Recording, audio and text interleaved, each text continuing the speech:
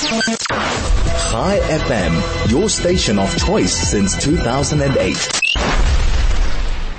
How can we dispose of Nazi memorabilia, and to what extent is the selling of Nazi memorabilia ethical? Joining us on the line now to unpack this subject, Dmitri Abrahams, the head of archives at the Cape Town Holocaust and Genocide Center. Dmitri, good afternoon. Thanks for joining us. Hi, good afternoon, Michael. And good all good, Dmitri, and great to have you on board. Thank you for taking the time to discuss this pretty sensitive subject. Let's just lay the basis for the conversation. An antique shop in Waterloo, Ontario is under fire for displaying and selling a piece of Nazi memorabilia, but that's not the only place that's been in the spotlight selling Nazi memorabilia in recent times.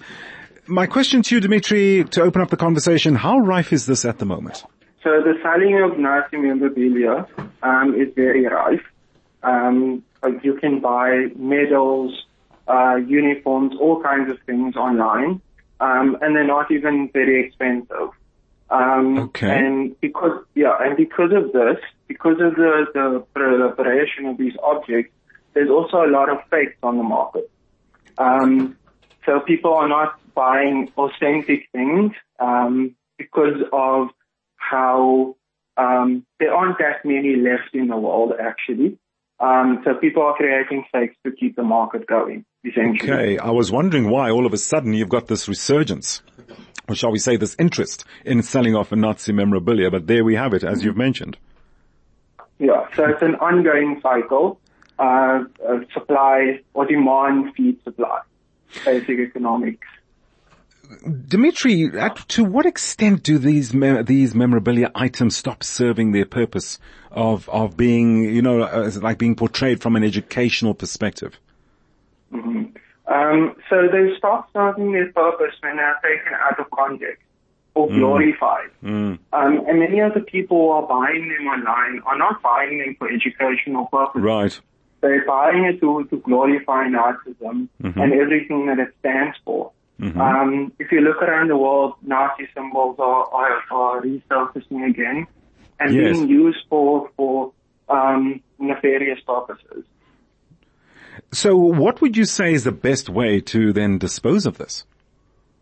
I don't think we should dispose of the original. I think they have educational value. And if they're placed in the correct context and in the correct place, then they can be useful. And I think for your listeners and friends of theirs who have these items or know of people who have them, my advice would be to contact either myself at the Cape Town Center or my colleagues at the Johannesburg and Durban centers and arrange to meet with us and hand these objects over so that they can be stored in the proper place and given the correct context. Dmitri, are you at the moment, have you been receiving much memorabilia? We have been receiving a lot of memorabilia of late because we're getting to that point in history where people who are alive during the conflict or during World War II have passed on. And it's their children who are sitting with these collections and they don't know what to do. And I'll give you a recent example of what happened. A woman contacted me a few months ago, and she said that her father was a great collector, and he was interested in the history of Nazism. And she asked me, should we burn this? What should I do with it? Should I burn it? Should I throw it away? And I said, come in, have a discussion with me about it, and we will take it on and we will store it in a proper place. And just coming back to the issue of faith, is that out of the 10 items she donated, 9 of them were actually fakes. They had been created after the war. Wow. Okay.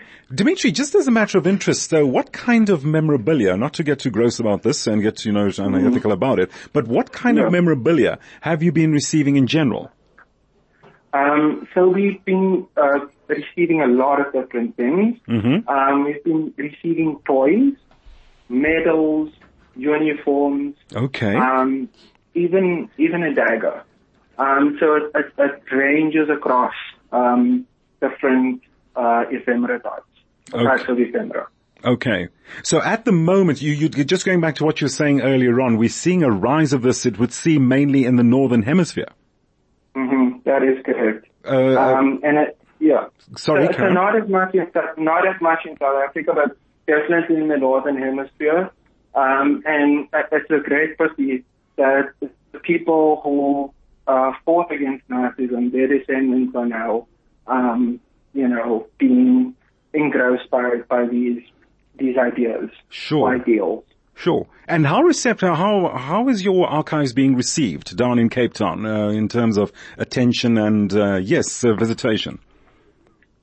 So our archive is mainly accessed by academics, because it is stored within the facilities at the University of Cape Town. Okay. So it is an enclosed space, and of course, members of the public can also access it. But at the moment, most of the people who are accessing it are academics, both from South Africa and other parts of the world. Right. Dmitri, we're going to have to leave it there. Thank you so much for joining us this afternoon and, just giving us some background as to how one interprets Nazi memorabilia, given its background and what it represents, and in what context one should look at it, and how one should view it from an historical perspective. Dmitri Abrahams, Head of Archives at the Cape Town Holocaust and Genocide Center. Thank you for joining us this afternoon, just to give us your perspective on this issue, which, as he mentions, is on the rise in the Northern Hemisphere. A lot of artifacts now are coming out of the closet, so to speak, but are being used for nefarious purposes and for other purposes other than educational purposes.